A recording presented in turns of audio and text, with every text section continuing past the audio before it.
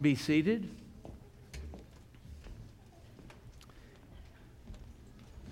And let's bow our heads and close our eyes.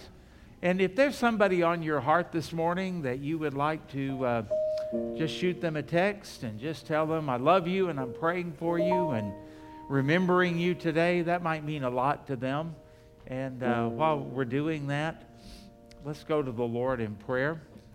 Father, as we come before you today, we're reminded of the scripture that teaches us pray without ceasing. And I don't think any of us have mastered that yet. We're not even sure we really fully understand it, but we want to. We want everything we do to be a prayer. We want everything we do to remind us to give you praise, to give you thanks. We want everything that we see going on in the world to remind us of you and your sovereignty, of your prophecy, and of the return of the Lord Jesus Christ. We want the people that we meet to be a reminder to us to pray for souls, to pray that men, women, boys, and girls would come to know Christ as Savior and Lord. We want to think about the fact that you brought the gospel to us and to always be amazed by your grace and to know that that grace can change anyone, anywhere, at any time. And we thank you for that. And it reminds us to pray for people in other lands and to pray for Christians in other lands. Reminds us to pray for missionaries today all over the world who are sharing the gospel of the Lord Jesus Christ. I ask you to protect them and to strengthen them and to call out more. You said the fields are ready, white to be harvested, but the laborers are few. And so, Lord, we're presenting ourselves today for whatever labor you may have for us in the field of harvest, asking you to send out others as well.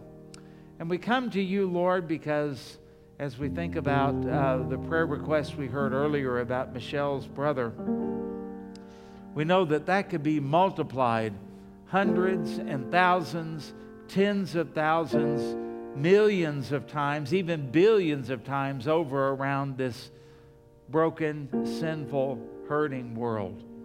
And we want to pray that you would show your power by feeding those who are hungry, taking care of those who are homeless. We want to pray that you would give wisdom to those who are in government. We want to pray that you would give grace and protection to those in our military and their families, as well as our law enforcement and first responders. We could go on and on. You know what we need, Lord.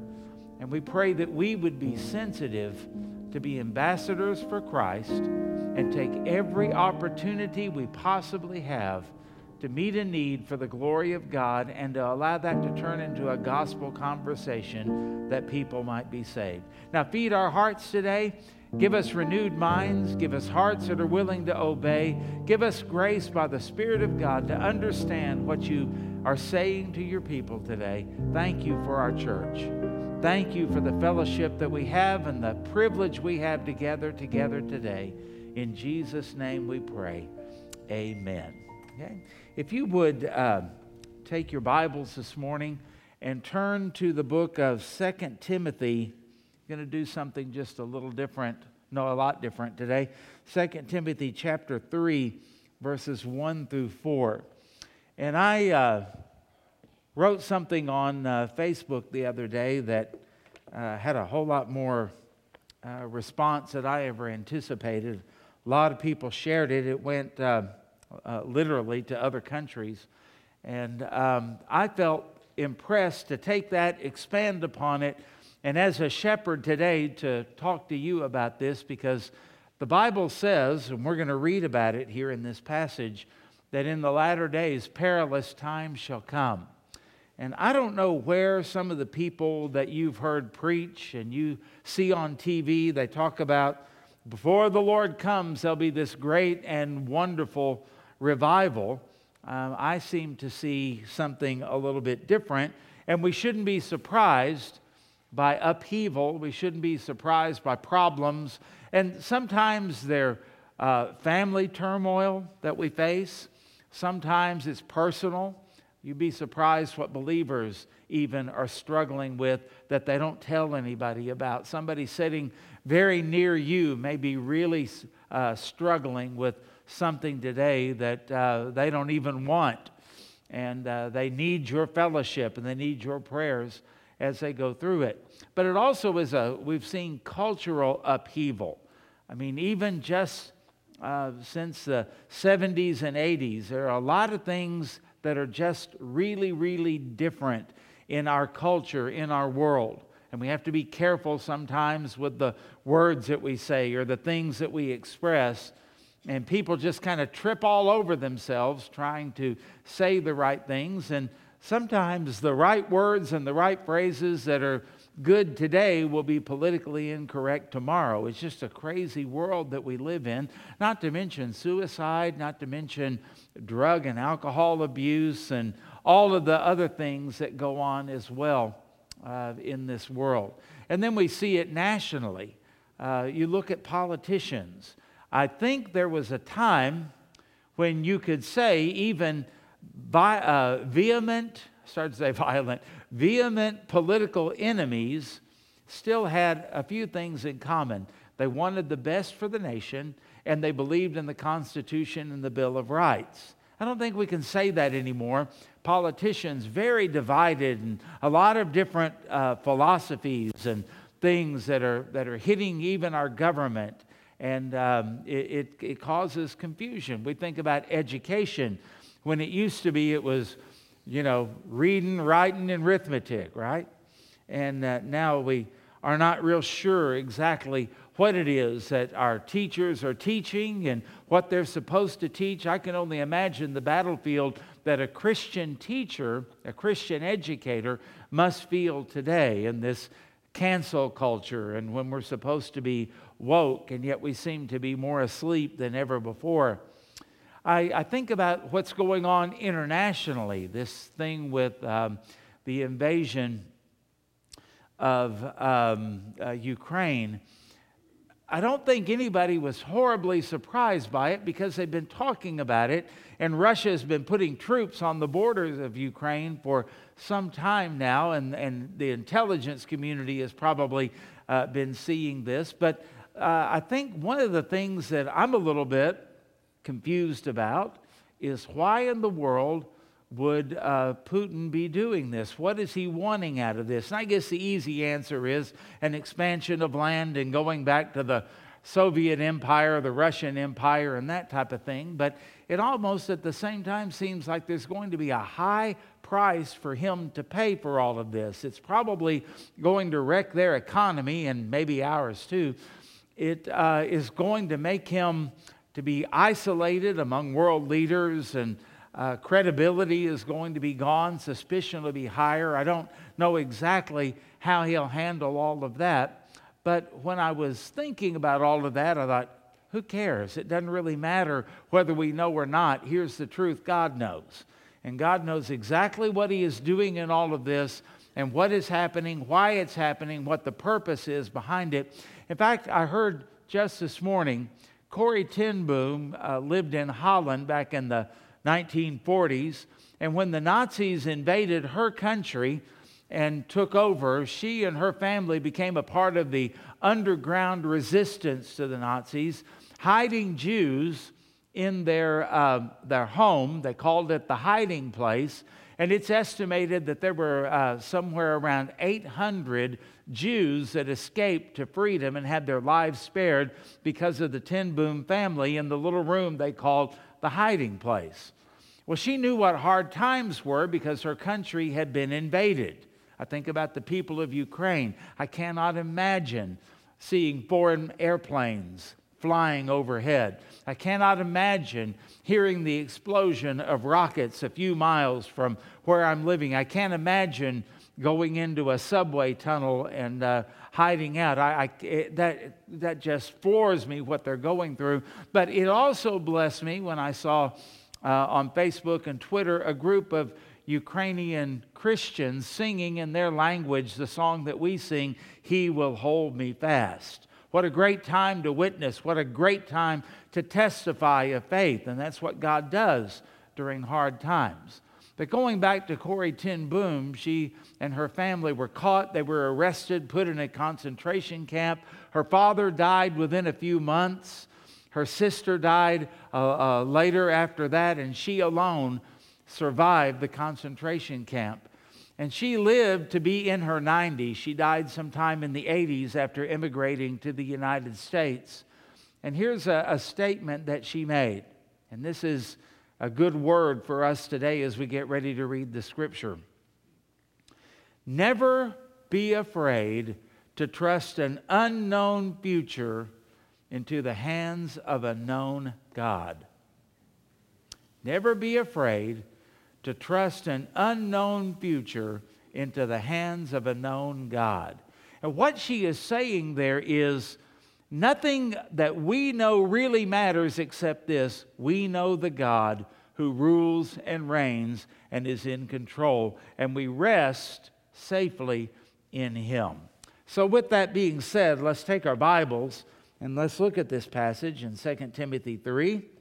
Paul said, "But know this." That makes it pretty important, right? This is not just for preachers or theologians or Bible scholars or deacons or Sunday school teachers. This is for all of us.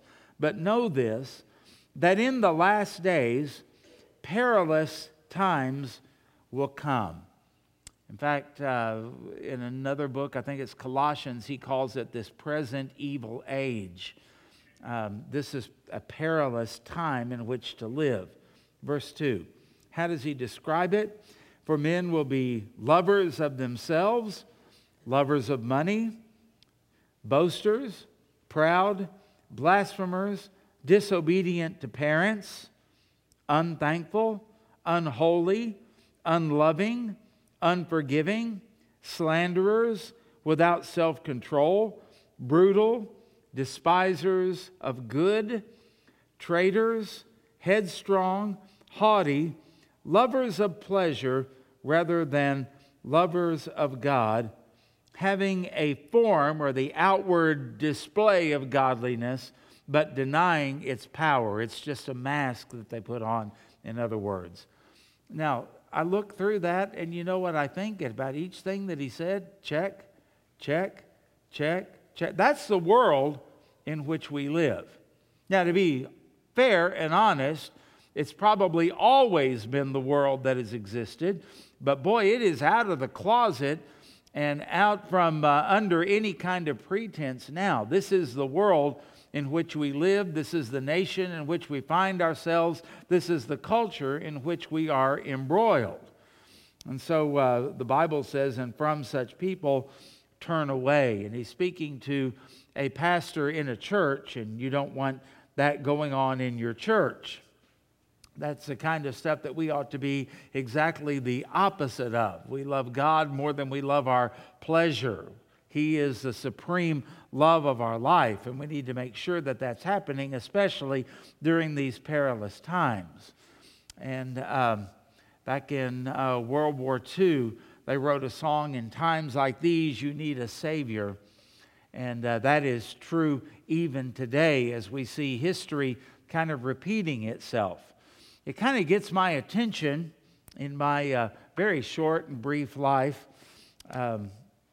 People say, "I can't believe you're going to have 10 grandkids." I can't either, because Sammy and I are far too young for that. And but in my brief, tender lifespan, I think back about what it was like in the late 70s. And there was upheaval and concern about the government, the president, and the White House. There was an energy crisis, and not only was gasoline prices, not only had they gotten high, but they had become scarce. And some of you remember when you would go to a gas station and they only served or had gas there on odd and even days, or maybe they went by your license tag number. We lived in California then, and you would go in, and whether your license tag, the last number was odd or even, depended on whether you could get gas or not, those type of things. I remember when the gas pumps did not even go to $1 a gallon. You remember that? And when they first went up over $1, you had to put your gas in, and then you had to watch the numbers turned at that time. And you would have to watch, because whatever that said, it was double And I remember putting gas in one time and forgetting that and going, and I stopped just in time because I barely, is at a Gibble gas, remember those? And barely had enough money to pay for that. I think about the sexual revolution that was going on in the 60s and the 70s. I think about so many things that seem to be parallel. The Cold War that was going on then, and all of those things seem to be kind of resurfacing, don't they? And we look at the times where we thought in the late 80s that with communism falling apart, we thought that's the end of communism and socialism. Boy, don't we wish? And we never saw it really rising up like it has in recent days in our own nation, where our own children and grandchildren would identify themselves as socialists. There were times back then when people would go to Sweden for a sex change operation, and then now look at the way things are here. And we don't know up from down, we don't know evil from good. And it seems like a lot of things are kind of recycling. Well, they say history repeats itself. And if you don't learn from history, then you're doomed to repeat it. And I think we're kind of going into a repeat of some of those things that we saw when I was a teenager. And I don't look forward to some of those things, but I can also testify of this. Even back then with high interest rates and tremendous inflation, we talk about prices going up now, but it's not quite like it was back then. And interest rates, I can remember when interest rates on a mortgage would be anywhere from 12 to 20% in the late 70s and early 80s. We can't even fathom that now in these days of 3% and less. I mean, a lot of things, we are seeing them come back again. And you know what? We are here as a testimony. You can survive hard times. You can make it through the hard times. President Roosevelt, back at the beginning of his first term during the outbreak of the Depression, said the only thing we have to fear is fear itself.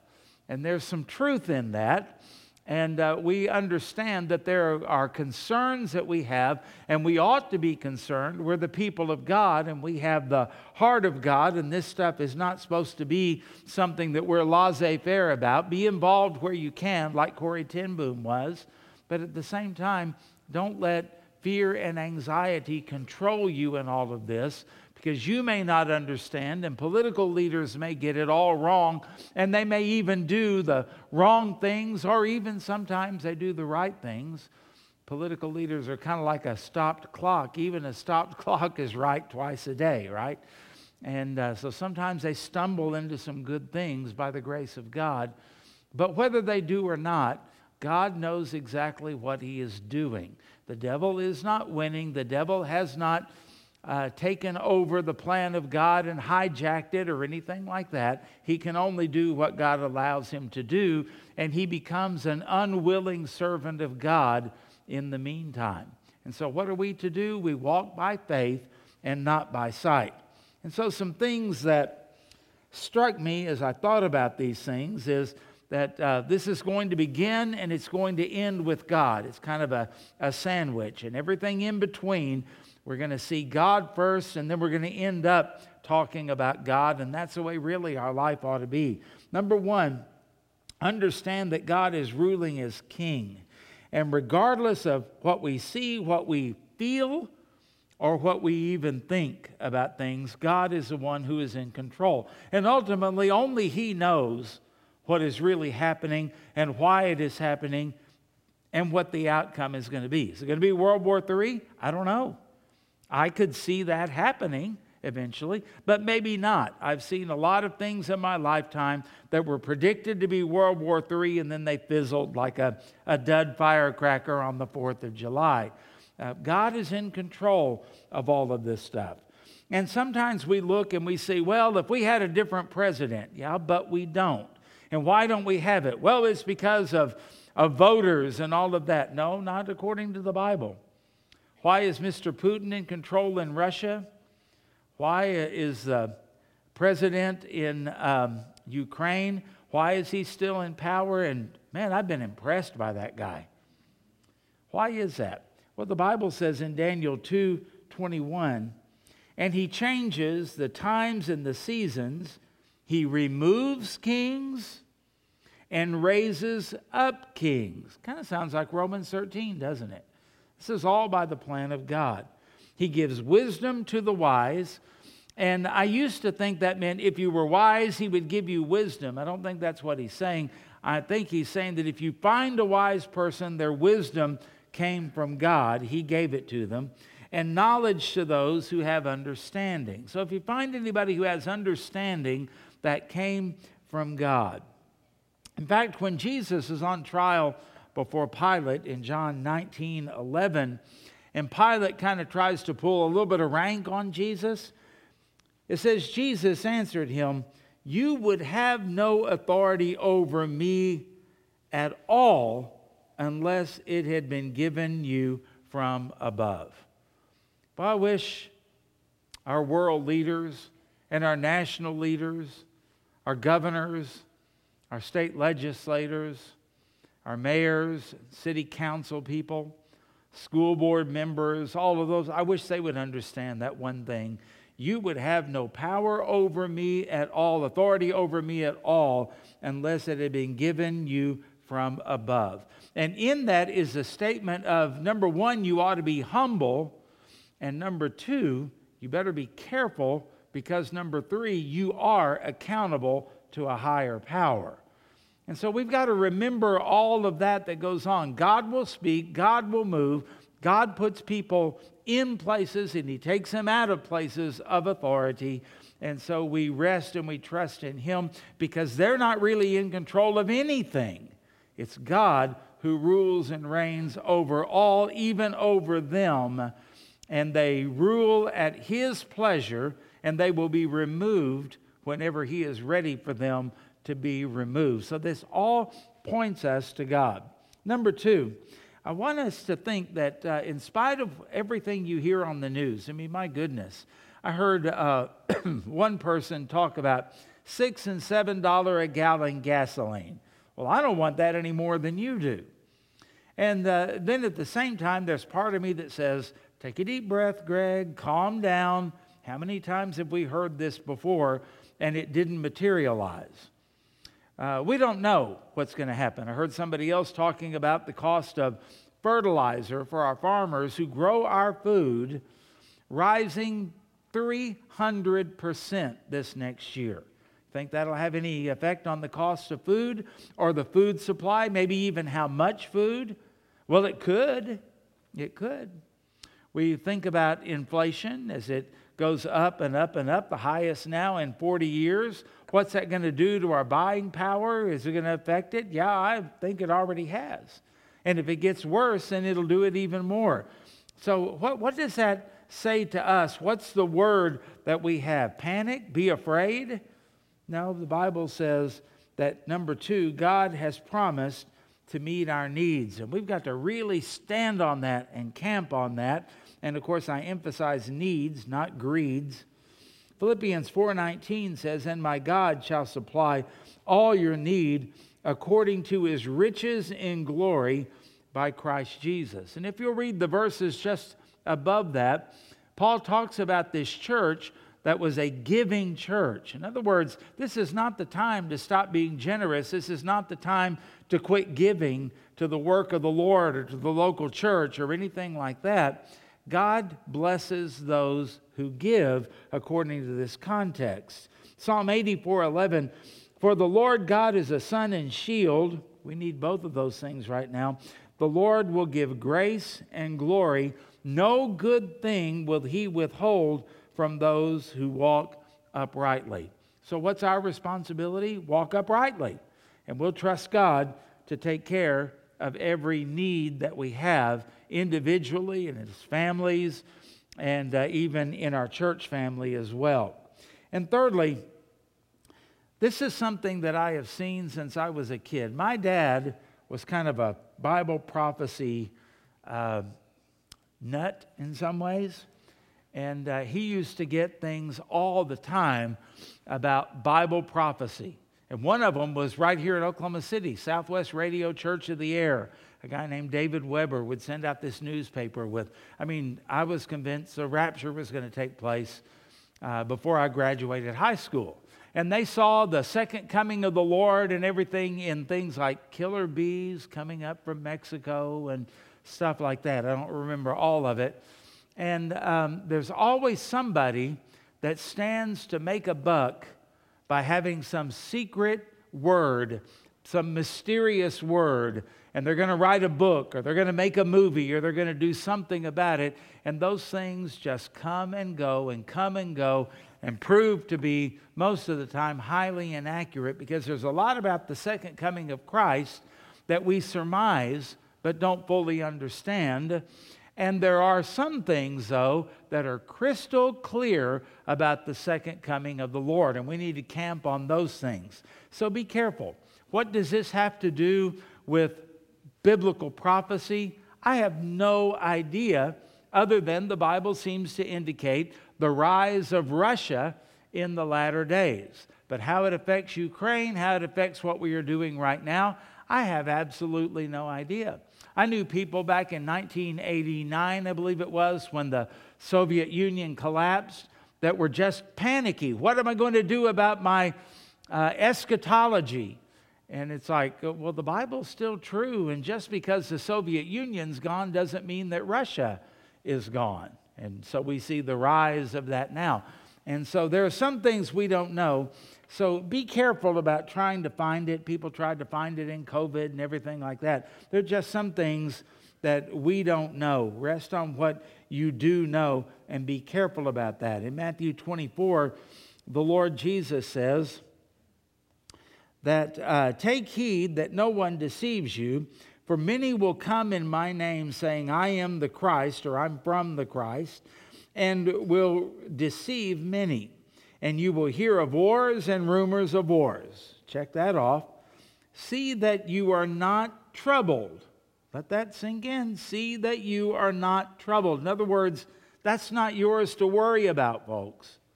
For all these things must come to pass. And then he says something here that puts on the brakes. But the end is not yet. Okay? Let that sink in. We're far too quick to put on our white robes and go stand on top of a mountain and wait for the Lord to come back. And people have done those kind of things literally, and people have also done those things figuratively, only to look foolish after a while. The end is not yet. For nation will rise against nation, and kingdom against kingdom, and there will be famines, pestilences, and earthquakes in various places. Now listen. All these things are but the beginning of sorrows. And so Jesus said this is going to happen. This is going to be the norm in the world. And it was normal these things were happening 1,000 years ago. These things were happening 500 years ago. These things were happening 40 years ago. And they're happening today. They're just the beginning. The end is not yet.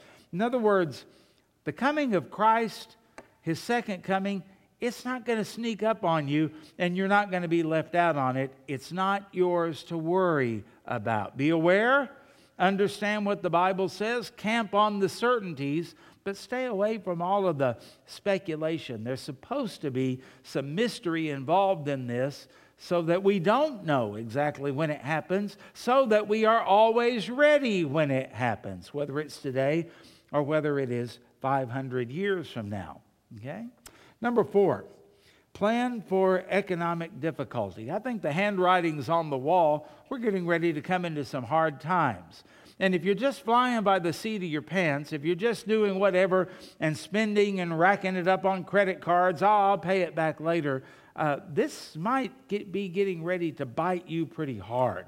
This is the time to kind of clamp down. This is the time to plan for what we're going to do. And as we plan and as we save and as we're ready for a rainy day, keep in mind, it's not just about hoarding up stuff so that you have them. It's maybe getting extra stuff so that when hard times do hit, if they do, that you have something to share. It's having enough so that you can not only meet the needs of your family, but maybe meet the needs of a neighbor, meet the needs of a friend, meet the needs of a coworker, and have an opportunity to share Christ with them and show them the love of Christ, as well as meeting the needs of somebody in the church. In the book of Acts, the early church, whenever they saw somebody in need, they would sell whatever they have and then give the money to that person that was in need. And that's the way that we are supposed to function, of course. Always ready to help, always ready to give, always ready to share. And as times get harder, then you've got to plan more for those kind of things. And so it's a great opportunity.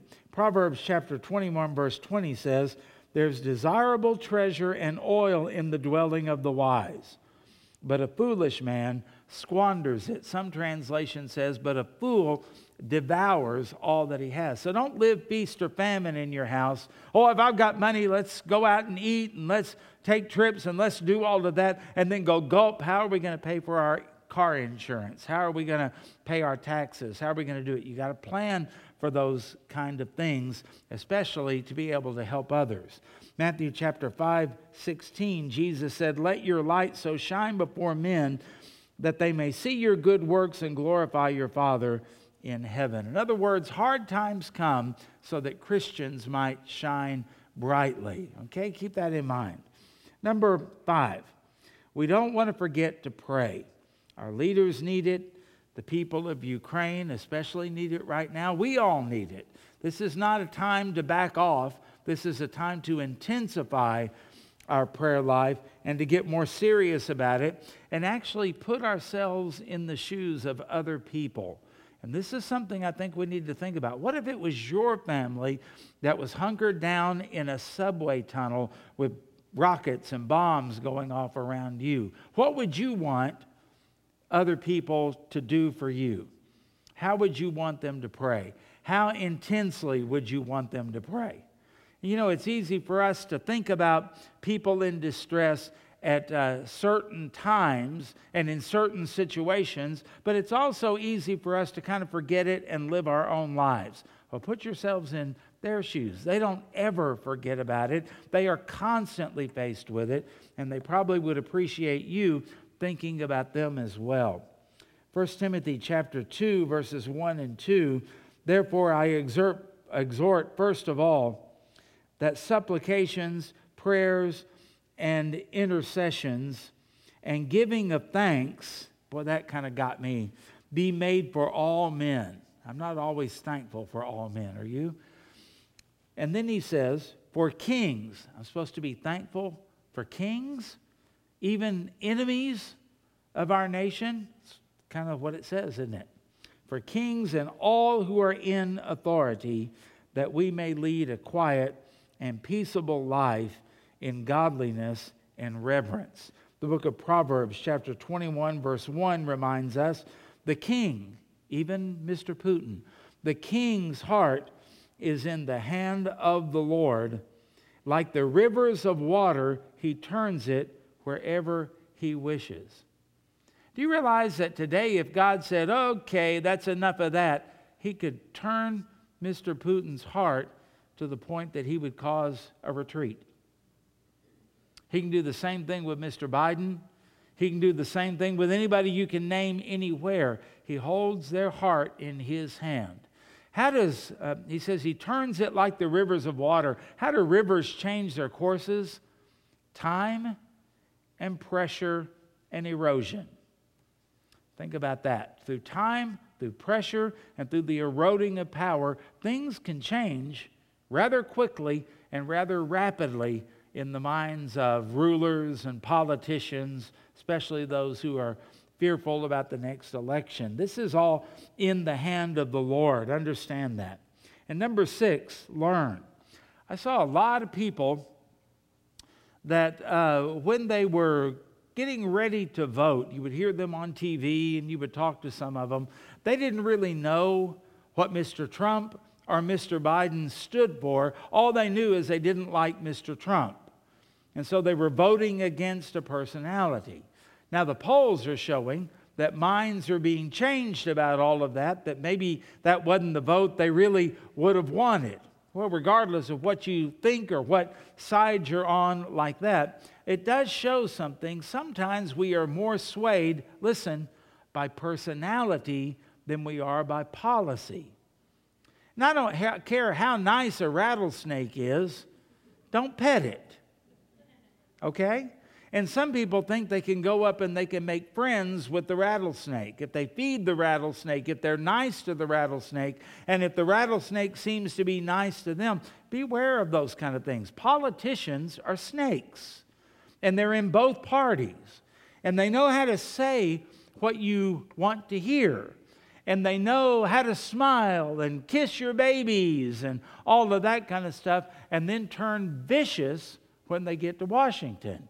And we've seen that. I am a conservative Republican. Make no apology for that.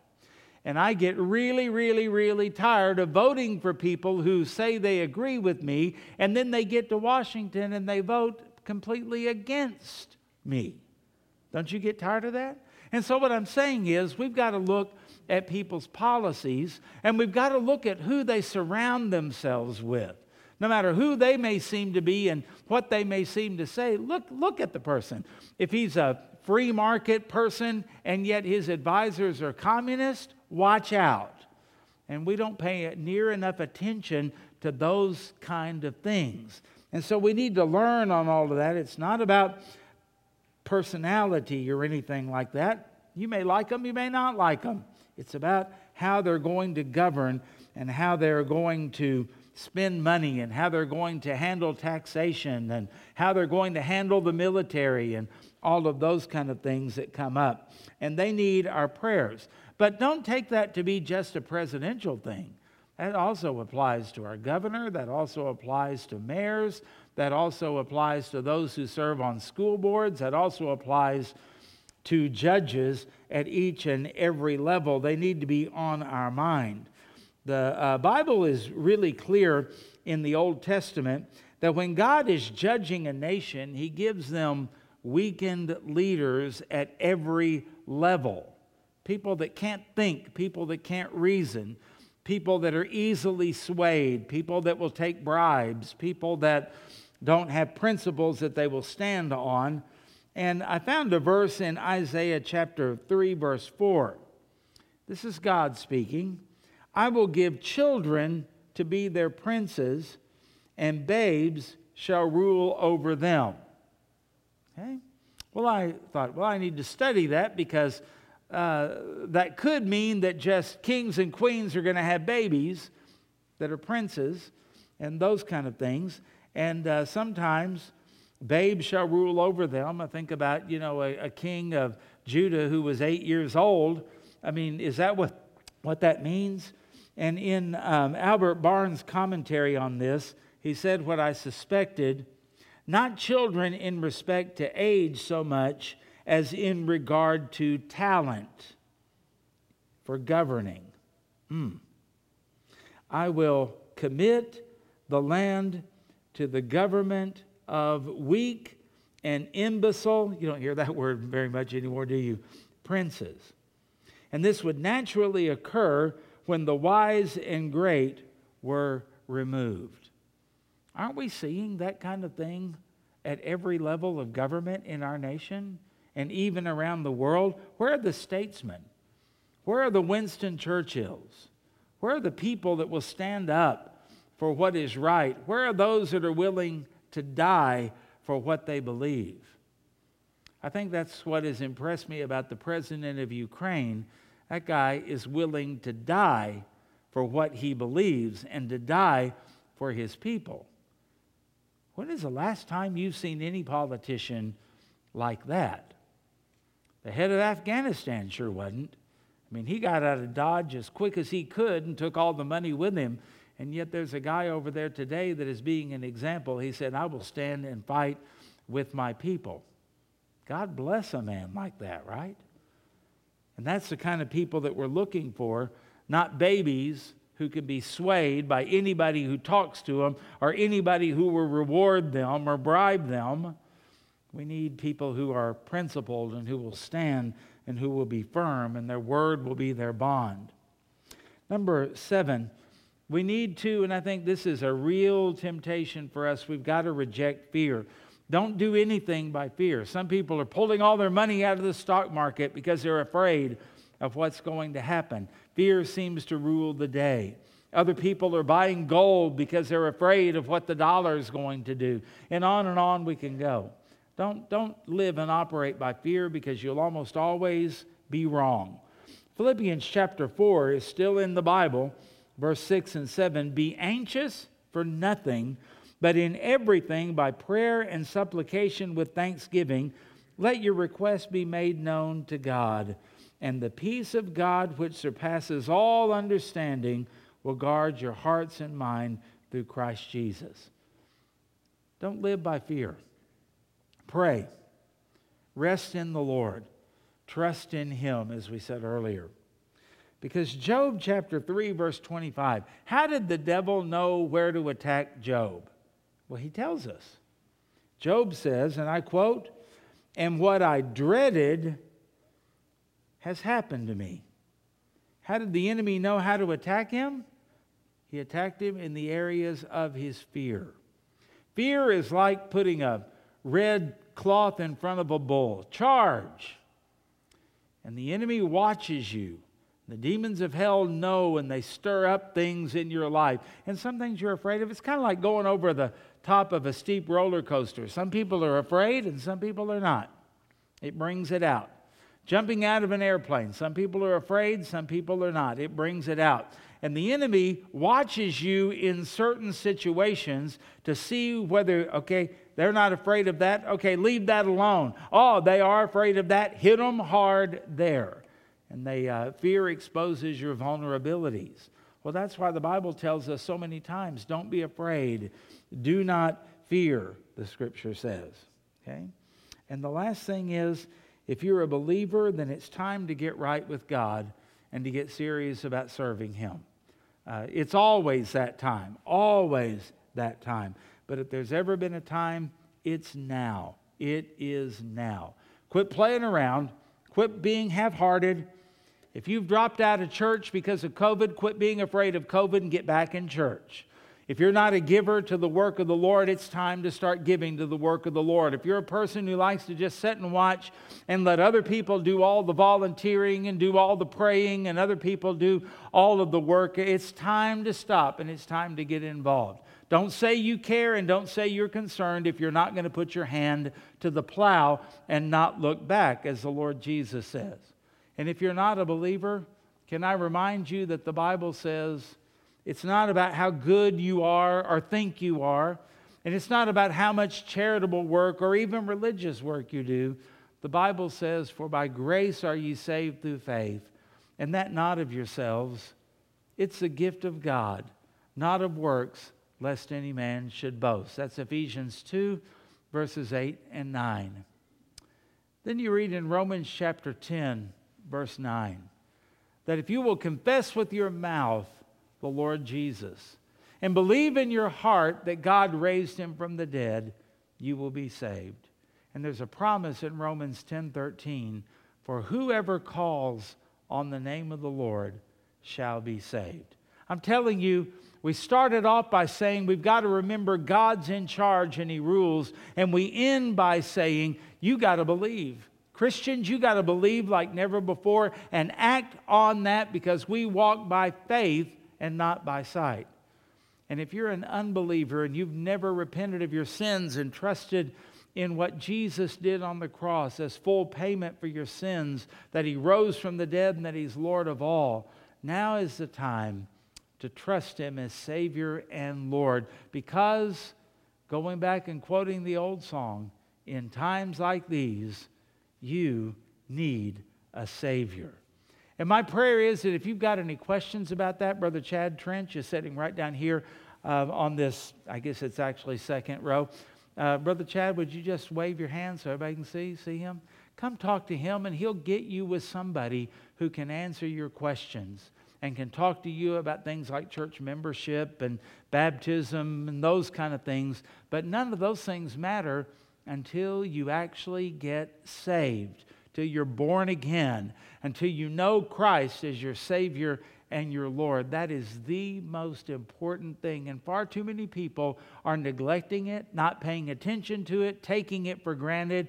And I'm calling on everybody today, whether you're watching online or whether you are here in the auditorium today, don't take it for granted. Make your calling and election sure, because in times like these, you need a Savior. And thank God the Father, we have a Savior in the Lord Jesus Christ. Amen?